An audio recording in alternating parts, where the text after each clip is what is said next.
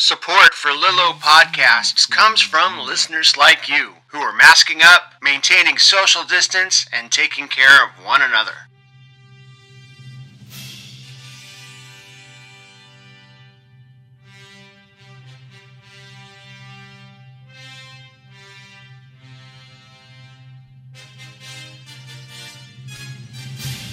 DC for you.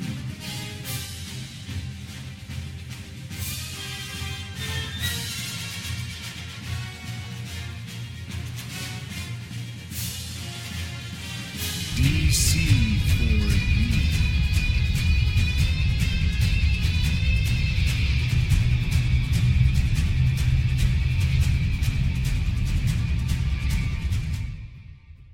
DC for you. Faster than a speeding bullet, more powerful than a locomotive, able to leap tall buildings in a single bound.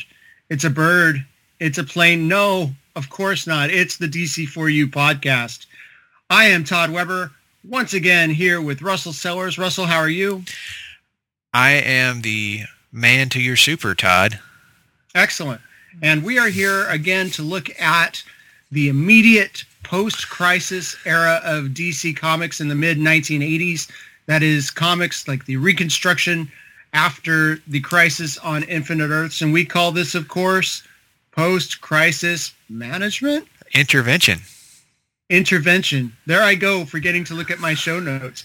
Of course, Russell did a previous series of, was it crisis management of all the various crises over the different years of DC? Was that what it's called? That was correct. That was the precursor to DC4U's existence over on another network that I don't think we got to mention the name of it here. No, but if you look for it, though, we could, just look up Russell Sellers and Crisis, and it's out there. I guessed it on a couple of those myself, but here we are on Lilo, owned by us, for us, which is why we call it Lilo. And we are talking Superman, the Man of Steel, the reboot from 1986, immediately after the Crisis on Infinite Earths, spearheaded by one John Byrne. John Byrne was a legendary, or how about a very prolific creator from Marvel primarily. He did some books for, companies like Charlton and DC. He did the Untold Legend of the Batman. But he primarily made his bones as an artist to start with the Uncanny X-Men alongside Chris Claremont, did books as far as being a writer-artist combination on Alpha Flight and the Fantastic Four, and in a very high-profile manner made his way over to DC in 1986 to spearhead a revitalization of the concept of Superman. So we should look at Superman pre-crisis and post-crisis and maybe contrast them. So what do you think were some of the problems that DC had with Superman going into the Crisis on Infinite Earths? Boy, they had a lot of issues stemming largely from just all sorts of changes to Superman's abilities and stories as time had gone on, because from the golden age of Superman's first appearance in 1938 to the silver and bronze age of the 50s, the 60s, and through the majority of the 70s, it kind of felt like writers had just kind of run out of things to really do with the guy other than to make him more and more powerful, which was the default setting for the character for a long time. And it's largely why so many people consider him to be quote-unquote boring today, because that's the version of the character that they probably know best. His stories were overly cheesy, especially in the 60s and 70s, with the exception, of course, of stuff in the early 80s when Alan Moore was doing some of these things. But I mean, there were still good stories being told, but you still ran into this problem of here's a character who is so powerful that he can literally move whole solar systems from one part of a galaxy to another by chaining planets together. I'm not exaggerating. That's an actual panel. A panel. That's a real thing in Superman stories. So they had kind of run up against a point of, what do we do with this character? How do we revitalize him to make him relatable to people again? And here comes John Byrne, who's like, well, you guys know that you made a series of movies that kind of brought him back down to earth a little bit, right? Christopher Reeve, Richard Donner, Richard Lester, those guys over there, yeah, the stuff that they did. It's pretty clear that that John Byrne took some big influence from that, combined with, of course, some of his own ideas about how to make Superman work in a more modern context, and applied it to the page. And lo and behold, what do you know? To this day, I think we can refer to John Byrne's Superman as still the modern incarnation of the character. Yeah, definitely begins the modern version of Superman. Still has threads to this very day, if you want to think about it, with this Superman kind of existing even through the New 52 in a way when they brought him back. So yeah, the concepts and the ways they've changed Superman, making him more relatable, making him, depowering him perhaps a little bit, but also making him more unique. You know, there were a lot of different Kryptonians running around. You had Supergirl, of course. You had Phantom Zone criminals who show up later in the run. Don't get me wrong, but wanted to pare down back to the core basics of Superman. So they come out with this 6-issue miniseries, and I am old, so I remember this being on the shelves in 1988 when I saw it. I'm sorry, 1986 when I saw it. You know, the fall of the year that Crisis wrapped up, and then you had the Alan Moore stories that brought the Superman title and Action Comics in their current incarnations to an end, and then they kind of rebooted them later to keep the numbering, keep the legacy going. But this is everything from the ground up. Now they don't really mention any other superheroes in this, even though it's being presented as it's happening. I guess the story takes place about over the course of 10 years of Superman's life, 18 to 28. You do get the flashbacks to him being the prologue of him being conceived and sent in a rocket ship, and that's a change in its own. But for the most part, it's a decade in the life of the adult Superman, how he kind of reveals himself to the world and the choices that are made, and how he learns about his heritage and his burgeoning relationships with, say, Batman, Lois Lane, and Lex Luthor. And Byrne goes through and does a whole lot with just creating a Bible for Superman. You know, Superman's internal monologue is really, really wordy. So much exposition going on in his thought panels and speech panels. The comics have come a long way as far as the show don't tell. This is a very wordy comic, would you say? I would agree with that. Byrne really had a lot of ground to cover, and he had 6 issues to do it, because what was about to happen was Superman was getting relaunched with a brand new #1 issue that was going to start, I guess, technically the second volume of Superman. Yep. First time that series had been relaunched since it debuted. Action Comics would continue under its original numbering. But the idea was, okay, we got to give Superman a brand new origin, and we have to catch this character up on, like you said, 10 years of history, at least from the time Clark's 18 to where he's 28 years old, and we've got to get Superman in the modern DC context. Now, when we did our Wonder Woman episode, George Perez and company kind of had to do the same thing with her. They had to, they didn't do it in a miniseries so much. They just relaunched her title, and it gradually caught itself up to modern DC. Superman was like, no, we're going to do a 6-issue mini, cover his origins, lay the template, and as you said, it's a perfect Superman Bible for any writer who would follow Byrne in that era. And in fact, in the modern era, I think you could still use it as that. But there were so many big changes that Byrne made, but one of probably the most important one, or at least the one that I think was meant to reframe Superman, was that they really went after that whole last son of Krypton part. There were no other Kryptonians, at least for a while, who were revealed to have survived the explosion of Krypton. Like we didn't know anything about Zod or any of the criminal Kryptonians. There was no Supergirl. Kara Zor-El, as far as John Byrne was concerned, died in the explosion of Krypton. There was no Krypto. And on top of that, Superman... Kandor, what is it, the Bottle City of Kandor wasn't around yet. Yeah, I think that there were other stories that would come out later in a miniseries called Worlds of Krypton or World of Krypton that I believe would cover some of that and introduce some other concepts. But in this opening salvo from Byrne,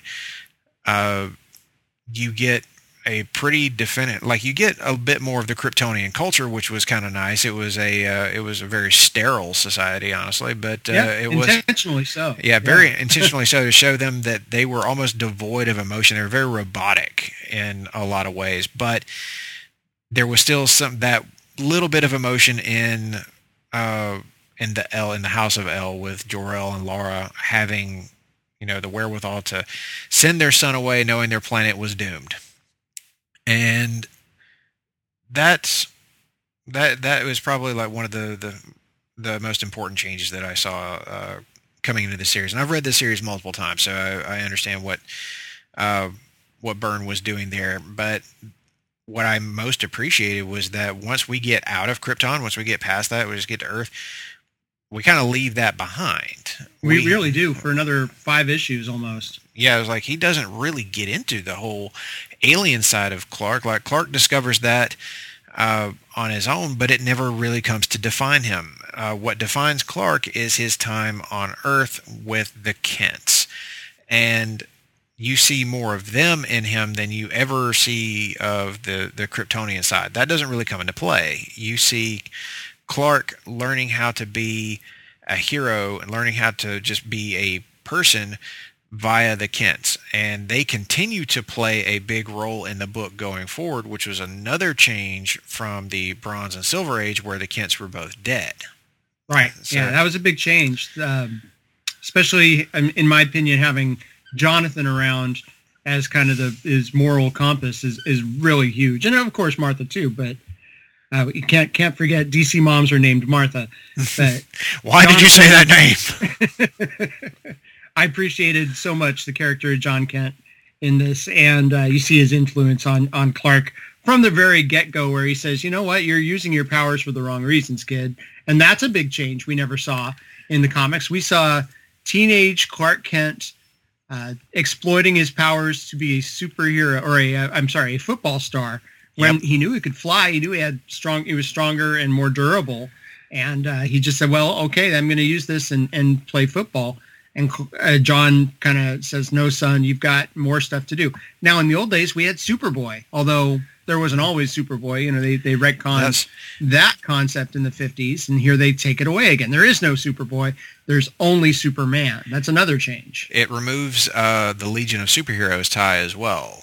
Yes. By doing away with Clark having superpowers as a boy. Like you said, there is no Superboy era ever. There is no Legion of Superheroes tie. Clark doesn't even develop powers until later. He's a fairly normal kid, as normal as one who's birthed from a weird pod from space can be anyway. Well, and that he's a little stronger than normal as a kid, but he's more durable. Yeah, he survives being run over by a bull or whatever, and he can lift a truck. But he's not really thinking about it until the one day he can fly. You know what my favorite part of that story is? When the Kents find him, they try to kind of give us a time frame of when did Clark land on Earth. And if the modern day DC is 1986, then Clark probably would have landed on Earth about 28 years prior to that, correct? So close to 68. Yeah, so it would have been about late 60s, mid-late 60s, somewhere in there, let's say that. Space race time. Yeah, right around the time of the Cold War, because they thought it was a Russian satellite. They thought, oh my God, it could have been something that the Ruskies put up in space. But no, right after the Kents find him and take him back to their farm, a huge snowstorm hits, and they are snowed in for like 4 months, 4 or 5 months. they couldn't leave their farm. Nobody saw them, so they were able to completely play off the idea that maybe Martha was pregnant whenever they got snowed in, and just didn't tell anybody about it. So, and she's in her 40s here. Yeah, but, you know, that's another thing that's great about the Kents, isn't it? We talked about this on Marvel Age sometimes about one of our favorite parts of Aunt May being always so close to death. That's how I prefer the Kents to be as well. It's like I prefer them to be perpetually close to the end, but never quite getting there. Yeah, I mean, if I was writing Superman in the 90s or so, I'd create some kind of reason that somebody went back in time and had that snowstorm. You know, it just because it's so convenient. It's so it gives them the perfect cover to pull off that. Oh no, of course we had our baby, and at least Byrne thought it out. You know, he's thought about things that people could poke holes in the story with, and he's answered those questions for us, it seems. Yeah, and that plays into what you were talking about earlier with how verbose the comic really is. Oh my gosh. It's Byrne is trying to get in as much as he can, and he's like, God, how much real estate do I have? And it's as much as he really wants, because he's writing and drawing this comic. And I'll say this, we haven't really touched on the art at all, but my God, this is a beautiful book. Fantastic. Yeah, absolutely. I love Byrne's design. I think that he didn't try to reinvent the wheel. That's something that we see a lot of today. If you were trying to reboot a major character like this, somebody would have come along and said, maybe we should like completely retool and redesign the character from the top down. And Byrne was like, I don't think you really want to mess with that. I think I just want to change how his character functions as a storytelling device rather than change everything about how he looks, because that's not really the problem, which is something that quite a few comic creators could learn something from today. So with all that, we move forward into Clark's story, and that bit on the football field with him really reminded me of that scene at the end of the first Incredibles movie, whenever Dash has joined the track team and is about to run in first place, and his whole family's like, no, slow down. Right. He's like, what do I do? They're like, second. He's like, I got you.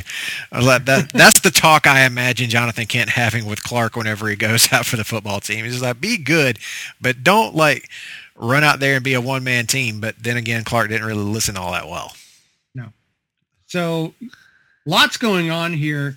We did see, Jonathan reveals to Clark that he came from this ship. They don't say a spaceship because nobody knows. Jor-El hasn't revealed himself to anybody yet, or the ghost of Jor-El, the programming.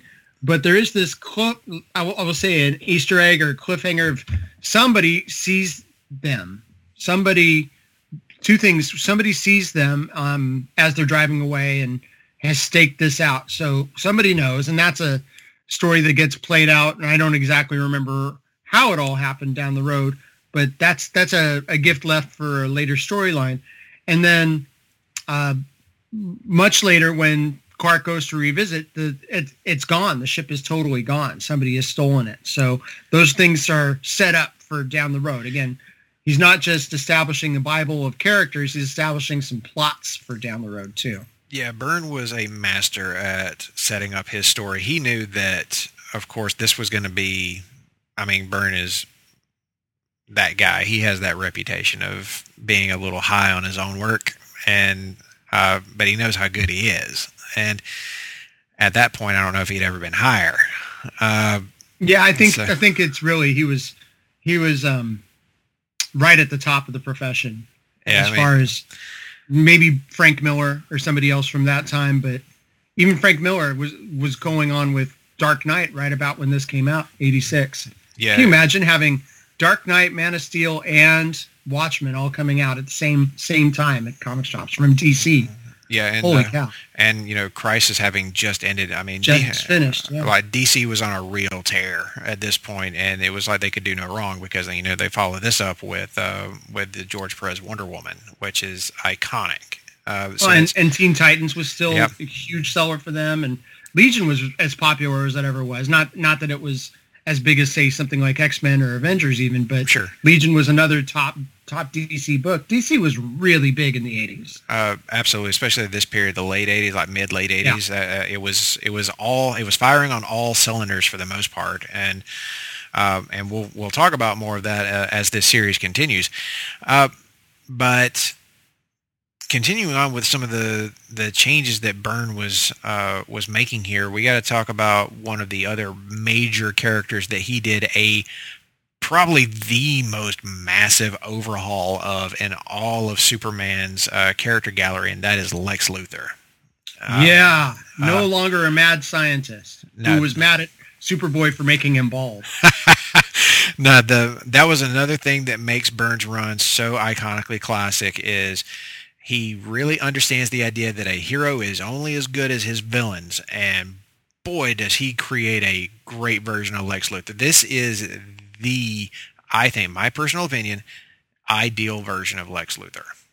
I think so too. Although, we all have an affection for the Clancy Brown Lex on Justice League, and I don't necessarily draw a line between them. This is a very 80s Lex Luthor for the time, and they maybe move away from him. He's still very super smart, but he's not the lab geek. He's more of the tycoon. He's using what he can do, his power for, his brains and his his moxie. He's a guy that just has balls. Exactly. He's loaded. I mean, this dude is like super rich, but he is incredibly intelligent. He's more preoccupied with the money making side of it and being basically worshipped by the people of Metropolis. That's what he really wants. So whenever I look at this version of Lex, I feel like John Byrne said, you know what? What if I took Lex Luthor and I made him like Kingpin, but I made him as smart as the Kingpin is strong? And I think that was the idea. He also made Lex into a kind of a fat man, which I also appreciated. I thought that was a nice touch. Well, I like the balding bit too. Yeah. Kind of full head of red hair that kind of just keeps receding, and we just see him fading, which makes him resent Superman, this peak guy who's going to stay looking 28 years old for forever, basically. He gets to see and resent this guy who's all the things that Lex isn't. And I love King in Town. And he does exactly the thing that you would expect Lex to do. He tries to finagle a way for Superman to wind up working for him because that's how he understands the world. He understands that if he can manipulate people and move them around like chess pieces on a board, eventually everybody winds up working for him. But when Superman doesn't take the bait, he gets just he's so pissed off he can't think straight. And that's what really gets under Lex's skin, is that here's a guy who is essentially incorruptible. He's somebody that he can't just manipulate. And that just doesn't play in Lex's head. That's not how he understands the world to work. And it's like he should be able to buy everybody. How come he can't buy this guy? And that's another reason I think this story works so well, is because it brings us to the incorruptibility of Superman at his core, that even though he's been a little bit more brash, he has been a little more, shall we say, human than he's ever been at any time in his history, except for maybe in the Golden Age. He's still that classic character. He's going to do the right thing because that's how his parents brought him up. And with them still being alive, being able to be that conscience sitting on his shoulder, I think it keeps this story grounded, and it gives the reader kind of a tether to all of the ideas that Byrne was trying to get across. And I think that for the time, even though some of this may not hold up quite as well, see the boat scene of various racial caricatures that actually led to the confrontation of Lex Luthor trying to buy off Superman. But that aside, this was a compassionate character who honestly was in a pretty progressive story for the time. Yeah, I agree. And it's just some of it is very, very way bitchin' 80s, and you can't get away from that, and that's fine. It's of its time. We can't deny that. Yeah. It feels like an 80s comic. You know that's what you're reading whenever you dive in. But that's also part of the charm. And some of the just little things here and there that make it even more charming to me is that we get to see Clark kind of being human and making some obvious mistakes that he doesn't think about until later, and then it's like that wordy inner monologue where he's like, "Oh God, I screwed up."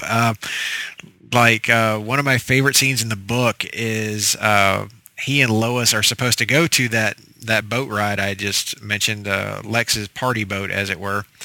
And Lois stops by his apartment to get him. She's a little early, and Clark is still trying to get ready, hasn't shaved yet, so he goes into the bathroom and is like, "Okay, I got to shave. I'll be right out." And he turns on an electric razor and just sets it down because what's that going to do? Right. And he uses like a piece of his the ship that brought him as a kind of mirror, and heat visions the hair off of his face, which was that was such a neat idea. And it felt, that gives us a lot of Clark Kent, the way we don't get to see a whole lot of Clark in here, but we get to see Clark with Lois and kind of explaining his way. Another change, they changed Clark Kent, and we'll talk about that too. But I could easily visualize Christopher Reeve doing that, that personality of just being, okay, I've got to go through the motions to throw Lois off the scent here. The dumbbells were another one that was funny. Yeah, Clark Kent. I've got to explain why I have a physique because, John Byrne draws a very bulky Superman. That was, I think, this was also the birth of that era. Like when it really was. Before, that was maybe the most physical change that Byrne made to Superman. Was he made him like a bodybuilder, basically, and whenever you see Superman prior to that, or if you think of Christopher Reeve Superman, he wasn't like super jacked when he was in that role. He was in shape. Yeah. He was very toned and athletic. Broad shoulders, and, he pulls it off. But you look at Superman, he's cut, the Byrne Superman. Now, Neil Adams would draw him that way somewhat, and George Paris too. But things like the bigger cape, the cape is exaggerated a little bit. It drapes the shoulders. It enhances the way his V looks in his chest, and then the actual logo has been, I want to say, not prioritized, but emphasized. The logo seems wider, bigger. I used to read the editorials that Byrne would do. He would talk about how he knows how to draw it. He would always draw them as fish. He would draw the negative space of the fish, and that's how he would create the S. I don't know if you can see the logo that they're using for the actual covers, right? This big S logo with Man of Steel. Well, Byrne would draw these fish and make his S around it freehand, which is really cool. I really like that. That S has been iconic for so many years, and yet they did this little change, and it gives it just a little bit more heroism, a little bit more dynamicism. There's a good word. All right. I agree. I really love the design of the S shield in this. I feel like this is the best it's ever looked. This should just be it. Like John Byrne designed the definitive, iconic S shield look. Stick with this. There's no need to change it any further. Alex Ross does this too. I mean, I think not the Kingdom Come Superman, but when Alex Ross draws classic JLA Superman, it looks like this. And that's how it should be. I think Jim Lee also recreates this S shield very well. And his Superman is right up there right next to John Byrne's. I would say that is John Byrne and Jim Lee for me as far as like who draws the best looking Superman. But I mean, there are plenty of artists out there who've done such great jobs, and of course, we'd be remiss if we didn't mention the indelible Curt Swan, who was the definitive Superman artist for 20 years. Yeah, before Byrne came along, I would say that Curt Swan is it. 30 years. Yeah, for 30 years, like he's the guy. But then Byrne comes along, and I mean, it's just one of those times it's one of those inflection points for comics, and that's what I feel like Man of Steel is it's this inflection point for this character. Because as we mentioned at the top of the podcast that Superman was so strong back in the time just prior to this that he was moving whole planets around. And now you get this version of Superman who is very much depowered from that, and he gets his ass kicked quite a bit. There's a bit near the end of this series where he takes on Bizarro 1.0, as I come to think of him. An imperfect clone of Superman made by Lex Luthor in a lab, made by Lex Luthor and one of his Chinese scientists in a lab. And it doesn't go well because this imperfect clone begins to deteriorate almost immediately, and has only sparse memories of Clark's. He doesn't really speak so much, so you don't get any of the backwards talk that Bizarro does that you might be used to.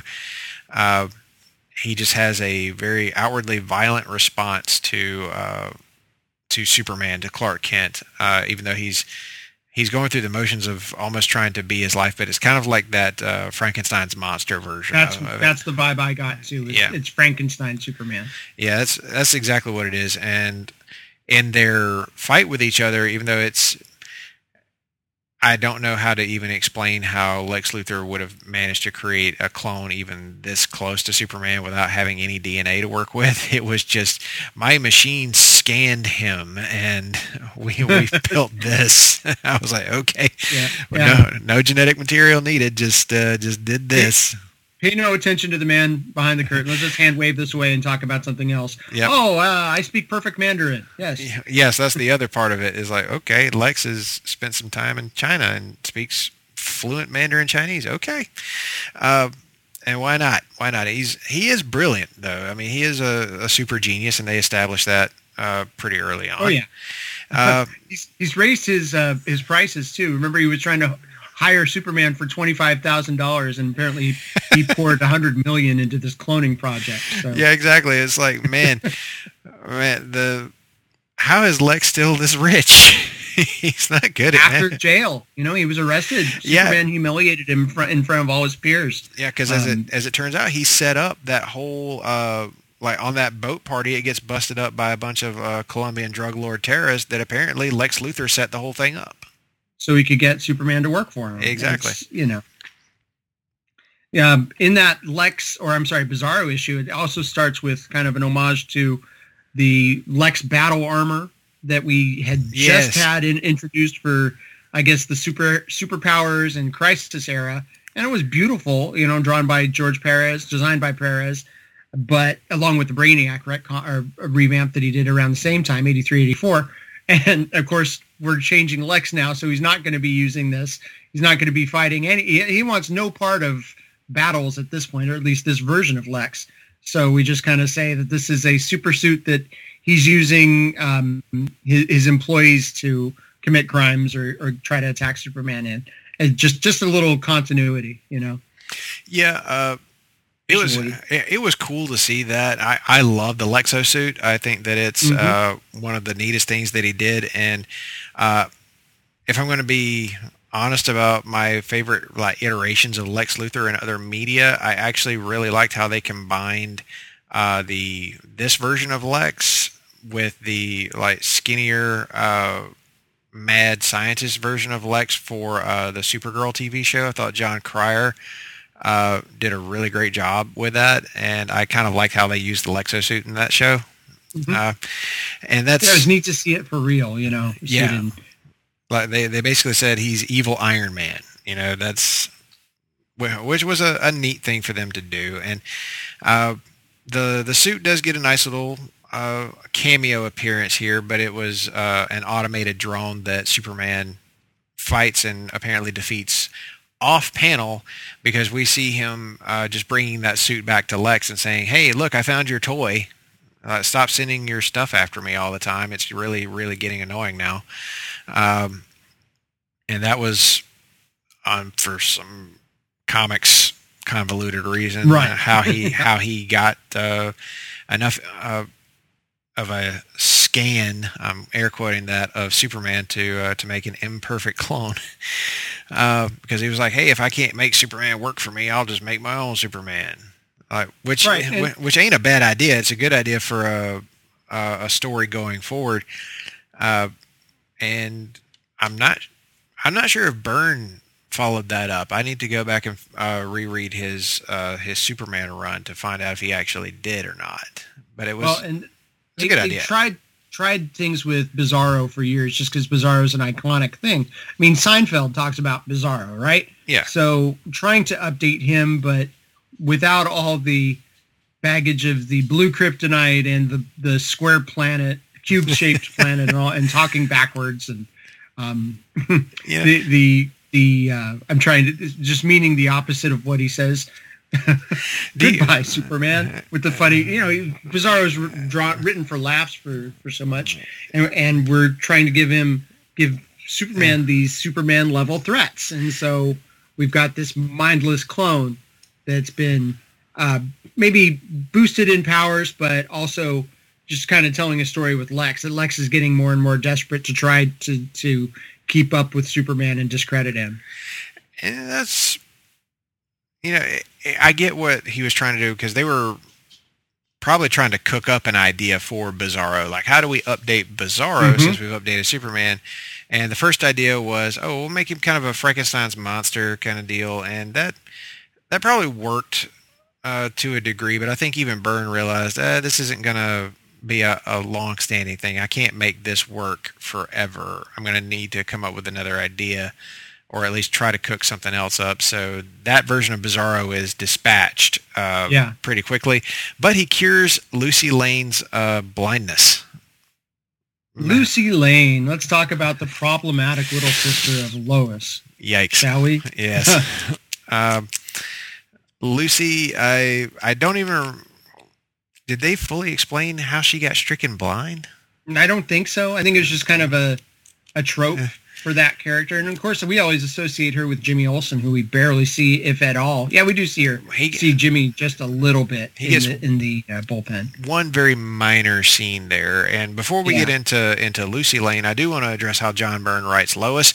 I love how he writes her. Oh, fantastic. I think that this is one of the most brilliant versions of Lois Lane that's ever been. He gets how to make her into equal parts like badass, investigative reporter, don't take no shit off of anybody, especially not some billionaire like Lex Luthor, but at the same time, the way he draws her is also like making her sexy without making it...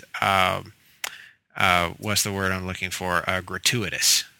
Yeah. It's not that. It's not what we would see a lot of female characters drawn as in the 90s. But Byrne skates that line, and I feel like he skates it almost perfectly. You believe that she is the best there is at what she does. Absolutely. But you don't question that for a second. No. He's really written compellingly and convincingly as the best reporter, Pulitzer Prize-winning reporter Lois Lane. And she is so much fun to read. Like, I would read, if John Byrne had written a Lois Lane series to tie into this, I would have absolutely been reading that too.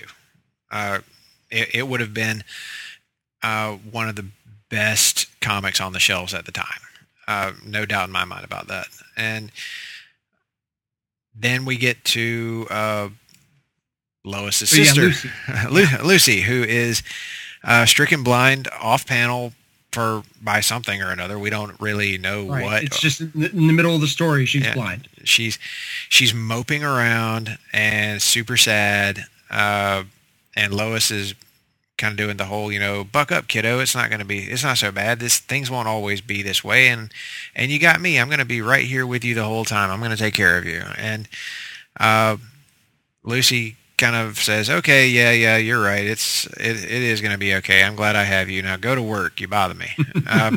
And as soon as Lois is gone, Lucy is going to attempt suicide. But she is miraculously saved by this Franken Superman. the Bizarro clone.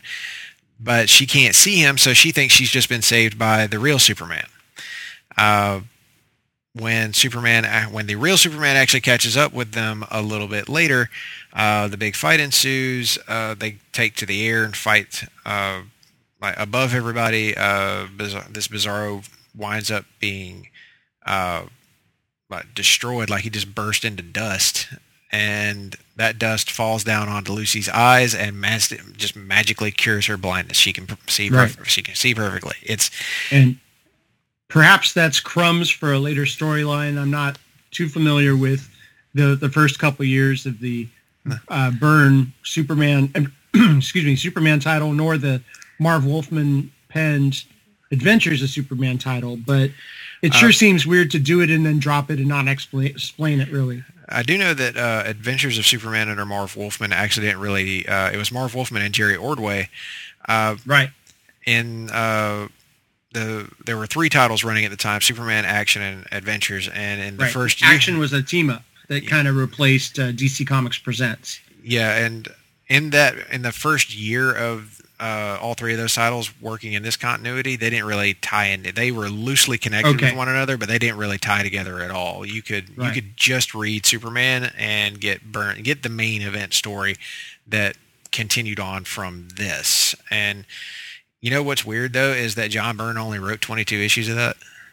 I do remember. Yeah, he did. I bought the first few. I had the Prankster issue and the Joker issue. And the Lex figures out his secret identity, but then thinks it's way too illogical. Why would anybody who has the power of Superman hide it? Yeah. But he really develops Lex even further. I mean, you get to see Lex be an absolute bastard in those first couple years of the Superman book. He really kind of like steals the show a lot of times. Oh yeah.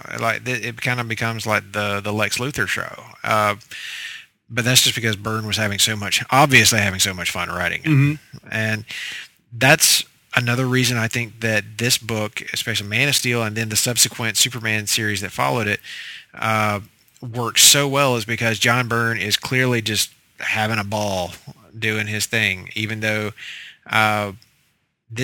his Superman series, while it is great and I think that it is remembered well by most folks, it's also incredibly controversial, as a lot of modern day Superman things tend to be. But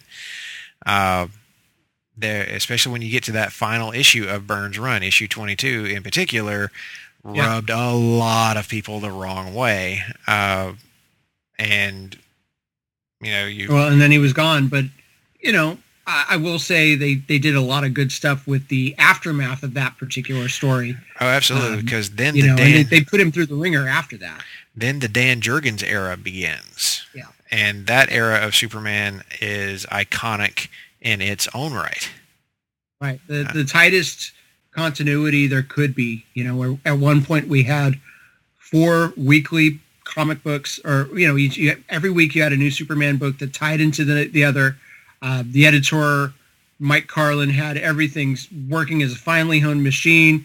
He had great supporting casts, consistent art. Every title was great, and boy, it was probably the state of the art for comics, say 1992, 93. Yeah, like if you were on the Superman books at that time, wow, what a treasure trove of awesome you were getting. And the Triangle era. Was that what it is? The triangles on the cover. It helped you. Huge help in keeping them all straight. But not to say that John Byrne only wrote like 22 issues of Superman. He had Action Comics Weekly going for a while, so he wrote a ton of Superman stories that, even though in that first year they didn't necessarily tie together, in the subsequent year they did. So you started getting more of those Superman stories coming together. But one other thing before we get to a new feature that we're going to add to this show as a regular thing is we got to talk about Superman meets Batman. Yeah, issue 3. There hasn't been a whole lot of John Byrne on Batman, so just visually alone, it's a big treat. But they kind of deconstruct the world's finest pair here. They are basically, I won't say they're allies, or rivals or anything. They're kind of antagonists for a while. Yeah, Superman just shows up in Gotham and is going to arrest Batman for vigilantism. Right. And this is early in Batman's career. It's probably when year we talk 2. about this taking place over 10 years, this is like year 7. Yeah, I would say that he's probably been Batman for like 2 years, maybe. No Yellow Circle, no Robin. Yeah, no sidekick, anything like that. And Byrne does something a little edgy with Batman right there at the start when when Superman's confronting him. Batman's like, "Well, you can take me in, but the thing is, I've planted a bomb somewhere in Gotham that's going to put an innocent life in danger. I'm not going to tell you where it is. I can just have the trigger for it right here. So if you don't want that bomb to suddenly go off, you're going to help me." Which is pretty diabolical, honestly. Yeah. That doesn't sound like the Batman I know. Yeah, it seems very out of character for Batman. And it gets weirder, because then Batman asks for Superman's help in taking down a pretty prolific thief in Gotham who goes by the name Magpie. Magpie. As in the bird. Only seen twice, really. Yeah. I think she was in that a Batman issue that happened right after Batman Year 1, if I recall correctly. Not chronologically, just in the story, so to capitalize on our appearance here. But this is I don't know if Byrne's just saying, okay, I'm going to create a Batman villain, and she's going to be great. What's her gimmick? She likes to steal shiny things because as a kid she was overly exposed to shiny things, and this was we all know girls like this that crave the shiny. Yeah, that's the theory we're working from here in the Byrne Bible, if you will. And yeah, if you're asking yourself, why does Batman need Superman's help with this, you're not alone, because I was asking myself that same question. This is problematic, Russell. It is lots of little problematic things here, not the least of which Magpie's super angular costume. Not Byrne's best work. No, great mohawk. Kind of like a how do we describe her mohawk here? Three-pronged mohawk. And her real name, of course, is Margaret Pye. Yep. That is a thing. That is for real. Joe Kerr. Remember Joseph Kerr? Joseph Kerr. That's my painting. Oh, it's terrible. But anyway, that's not the star point of the show. That's just the plot device to get our two heroes to work together. And of course, they go through this whole thing about how Batman doesn't want to hurt her. He doesn't want to hurt Magpie. He just wants to stop her from stealing anything else or from hurting people, and to get her the help she needs. And that's starting to sound a little more altruistic there, Batman. You don't seem like the kind of guy who would put a bomb in a city just to get your way. Right. Well, the thing is, he wasn't lying. And he wasn't. That's the most amazing part of it, is we get to the end, and of course, as you may have been able to guess, Superman easily stops this whole business, and you wonder who really needed whose help here. Did anybody need any help taking down Magpie? No. Superman could have done this on his own. Batman could have too, as it really turns out. It just would have taken a little longer. But at the end of it, Superman is like, I think it was Superman who says, so about that bomb that you planted, where it at? Right. And he was like, I'm glad you brought that up. And Batman reaches back in his utility belt and pulls the bomb out and says, it's been here on me the entire time. And Superman seems kind of confused by this. And he's like, well, I figured that given your power set, you would have been able to tell if I was lying about planting a bomb somewhere. So I had to make that a real thing. And when I said it would endanger an innocent life, I was just talking about myself. Yep. You got to say, Byrne, that's pretty clever, man. It was a nice little bit that showed that Batman was, in fact, still very much the Batman that you've come to know and love. Just a little more of a sneer in his voice. But what I did like was that as we reached this conclusion point, Superman's like, I guess he's okay. I'm not going to bust him. I'm not going to take him out of Gotham. I guess you're right. And as he's flying away, he's like, that man is very driven. He's going places. That kid's got something. And Batman is like, you know what? He's every bit as magnificent as everybody says he is. There's a little bit of a crushing going on here, a little bit of a bro crush going on between these two already. And the purpose is to just kind of deconstruct their relationship, have them starting over from ground zero, and show the difference between them, and it works. It does, but that's all this issue is, right? That was really the only thing. If this issue had taken place maybe a couple years later, or been created a couple years later, you would have seen more rundown Gotham City for sure. Oh, definitely. I feel As like it was, I didn't know that we were in Gotham for a while. Yeah, Byrne doesn't really draw cityscapes in a very distinct way at first. Yeah. So you're right. It's hard to tell the difference between Gotham and Metropolis or any city, really. He kind of draws them all very similarly to each other, but that's okay. Frank Miller's going to be up to bat next, exactly. and he's gonna make Gotham a character. But yeah, I thought this was a really good way to introduce these two characters, and I think that was the overall point of it, because up to now it's really just been a story all about Clark and about his development into Superman, but we don't really see any other characters, any other like major DC characters appearing. So this was Byrne's way of kind of opening up that universe and saying, no, my guy is part of this universe, and this is going to be my way of letting you know that. But not, we're not talking Justice League or anything like that. I mean, we talked about last time that Justice League has a whole new origin that's been retconned post-Crisis. Superman, Batman, Wonder Woman, not part of the original Justice League team. Yeah, that's a whole thing, and that story would actually be told sometime later. Mark Waid would get into that with JLA Year One, which doesn't come out. I don't think that was in the 80s. I think that was wasn't it? No, that's 90s or mid late 90s. Yeah, late 90s. Whenever they finally really tell that story, it's alluded to. There is a Secret Origins that did the retcon late 80s. So it was just a one and done, kind of just like fixing. There's a lot of that. Well, we've eliminated this character from the history, so let's create this situation or explain that it was really Black Canary. They did that with the Legion too, because who inspired the Legion of Superheroes? Superboy.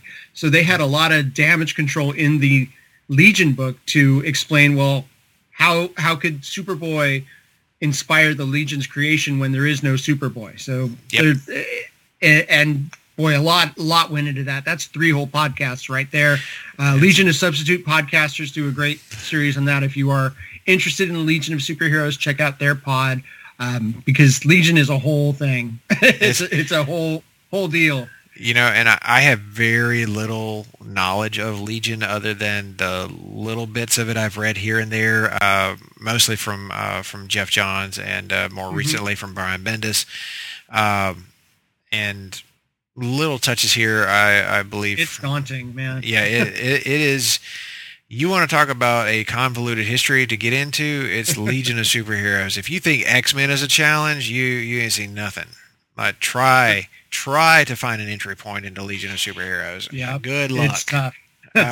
So many different retcons and reboots that which continuity do you even start with? It's at this point.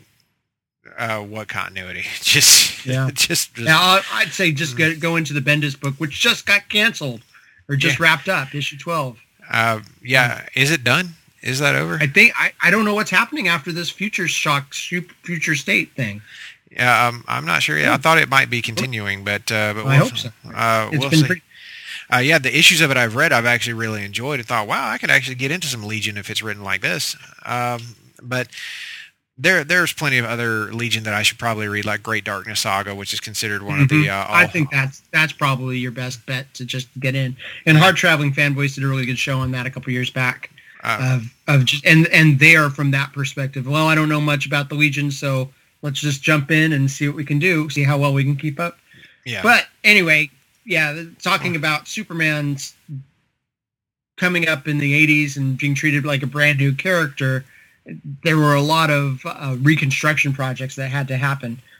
But wrapping up Man of Steel, he comes back to back to Smallville and visits Ma and Pa, and you can tell he does this a lot.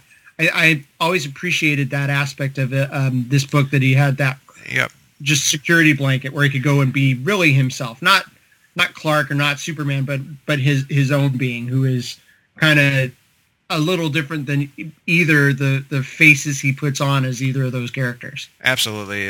That's my favorite aspect of the character, is that they really emphasize that he is not the cape, he is not the glasses, he is Clark Kent. That is who the person is. Like, you take away the two masks that he wears and you get to the real guy, and John Byrne spends a lot of time really building that up and does a masterful job of it, thanks to having the Kents be alive again, because it gives Clark a sounding board. And that's something that he really desperately needed in the decades prior to this. But coming to the end of this, we're going to introduce this new concept that we told you about just a little while ago, where we're going to talk about two different points of these books, these stories that we're going back over for this little crisis intervention.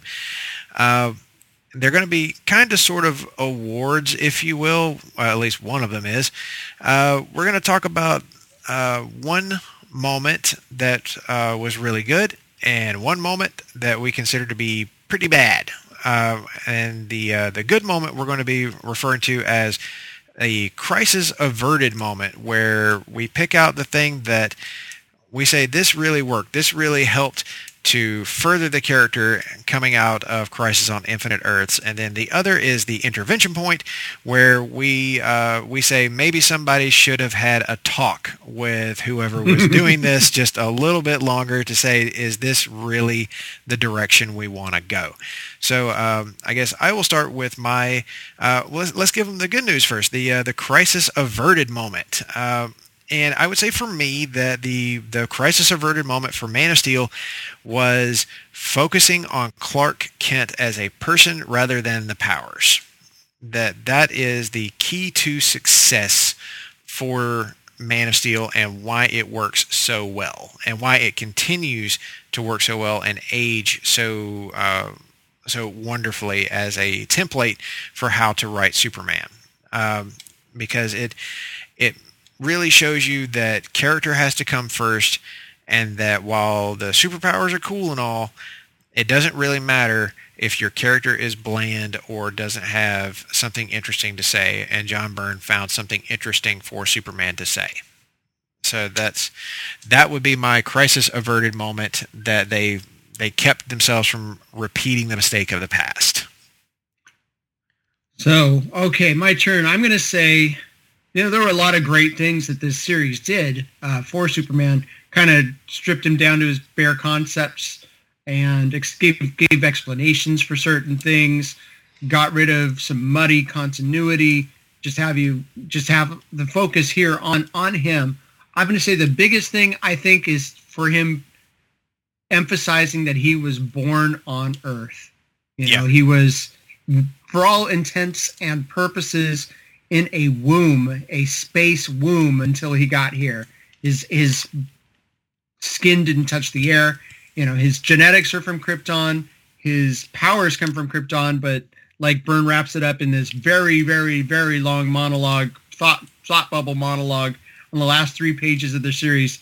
None of that matters. It's Krypton that made me Superman, but it's the Earth that makes me human. And then we're really talking about his humanity, or at least his psychological humanity, that gives us the reason to relate to him and support him and read these more interesting versions of Superman than the Superman who would trying to think of something ridiculously, Superman that would fly through the sun. Yes, all of that is really good, and it was also Byrne's way of reestablishing the idea of truth, justice, and the American way by making Clark an American citizen, because he's technically born in Kansas. Right. So he's an American citizen by birth, by this technicality, and I think that was something that Byrne was really adamant about. Now, I really like the idea of Clark, being a metaphor for the immigrant story, which is something that would come back later. But I get where Byrne was coming from and why he was trying to do this. Well, it was Ronald Reagan's America, my friend. It was very much the Reagan era was in full swing. Was actually about to come to an end because H.W. Bush would be elected in '88. But my intervention point, where somebody should have stepped in and said, "John, let's rethink this," is Byrne's portrayal of mental illness.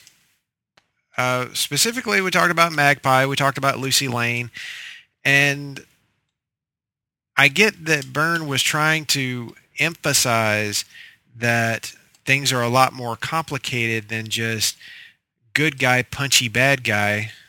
That's not the kind of comics that Byrne wanted to tell. And if you've read any of the work he did on Uncanny X-Men with Chris Claremont, or his, I believe it was a Wolverine story that Byrne wrote and drew, you know that that's just not who he is. He wants to be more complex with these ideas.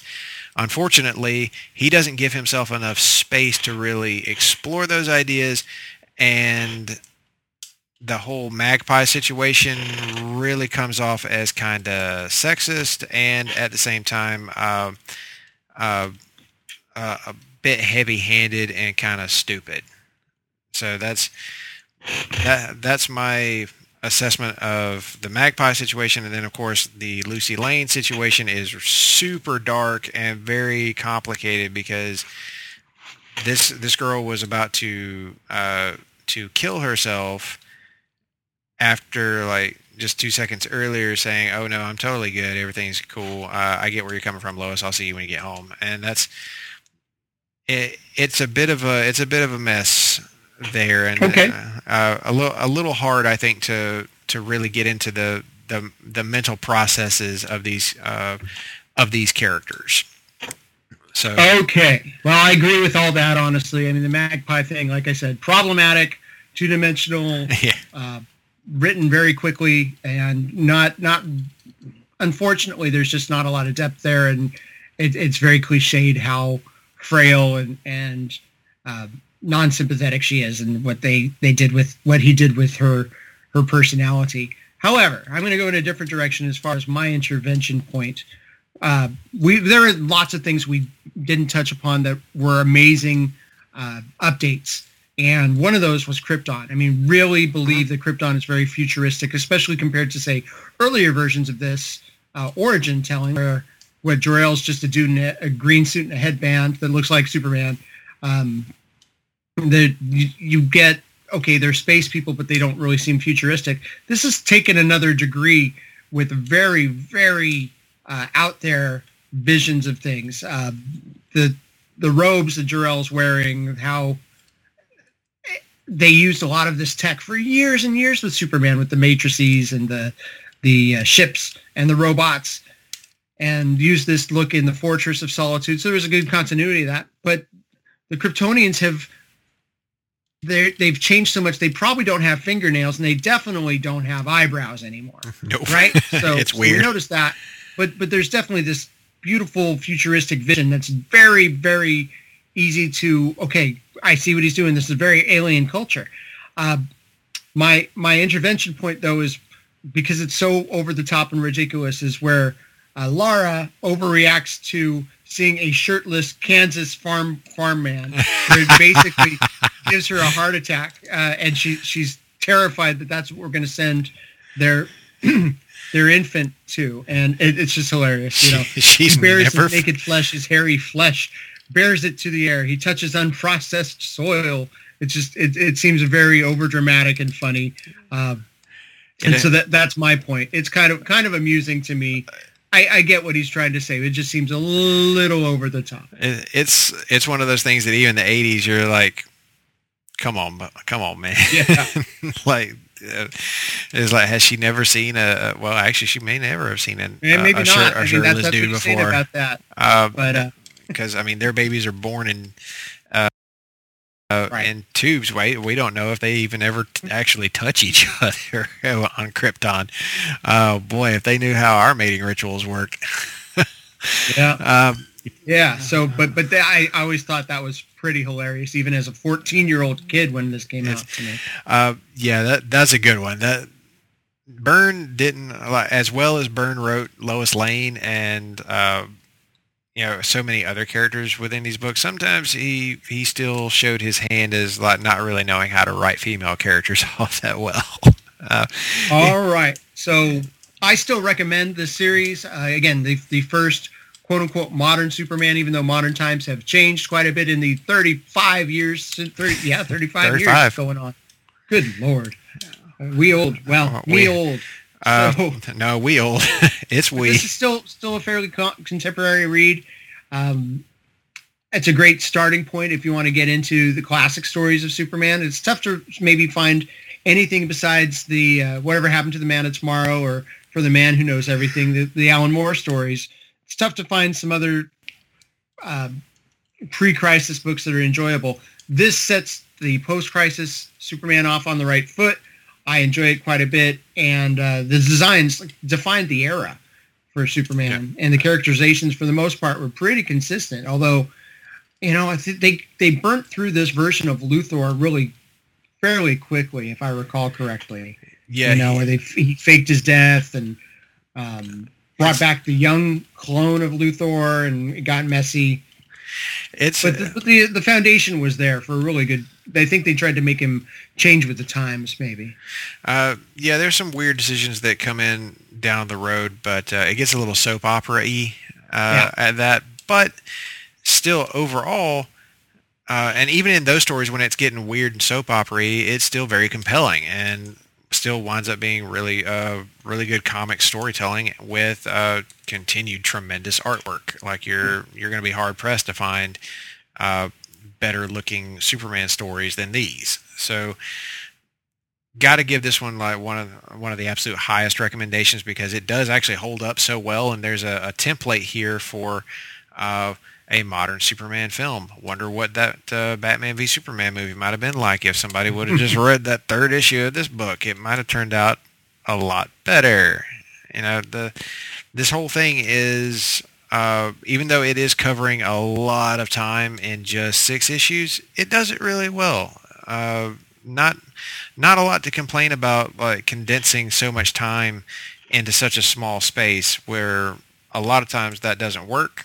John Byrne really, he mostly manages his time well, and he gets you where you need to go so that you can jump into the new Superman ongoing and just run with it. You'll have a very firm idea of who this Superman is, where he comes from, and what his deal is, his overall purpose in life.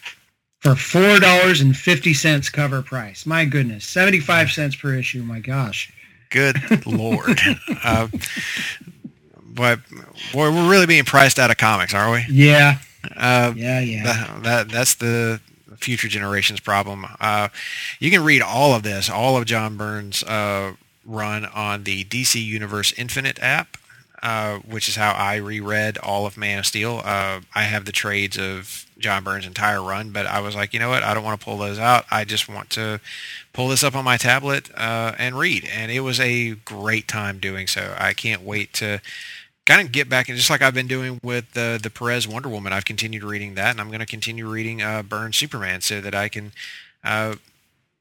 just re-experience the kind of magic that was happening at the time.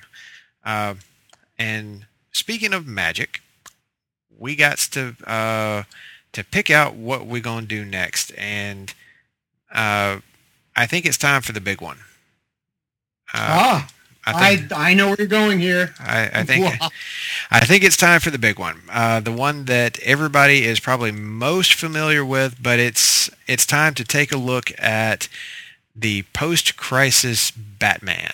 It is time to take a look into Frank Miller's seminal Batman Year One, which is not as long a story as people think it is. I think it's only like 3 issues. No, it's 4. Or 4 issues. David Mazzucchelli on art. Boy, I can't wait to get into that one again. That's going to be a fun one to read. Got to get back into that one. I think that a lot of people are very familiar with that, or you're definitely familiar with elements of it because you've seen it on screen in the not too distant past. So with that, that's where we're going to be headed in the next DC post-crisis intervention episode. So stay tuned for that right here on the Lil Lol Podcast Network. And while you're at it, head on over to the Twitter machine, give us both a follow, and tell us what you think of John Byrne's Man of Steel. Maybe your first time through it, or maybe you're a long-time fan. Tell us what you thought of it. You can @ me at Russell_Sellers. Todd, where are they finding you? Todd Weber Guitar, at Todd Weber Guitar on Twitter. Yeah. And follow Lillo Podcasts as well. Yes, at Lillo Podcast. That's Yes. Lillo Podcast. So for Russell Sellers, for Ma and Pa Kent, for Lana Lang, for Lex Luthor, for Jimmy Olsen, I'm Todd Weber. And DC for you, I will see you next time. Say goodbye, Russell. Bye, Russell. DC for you.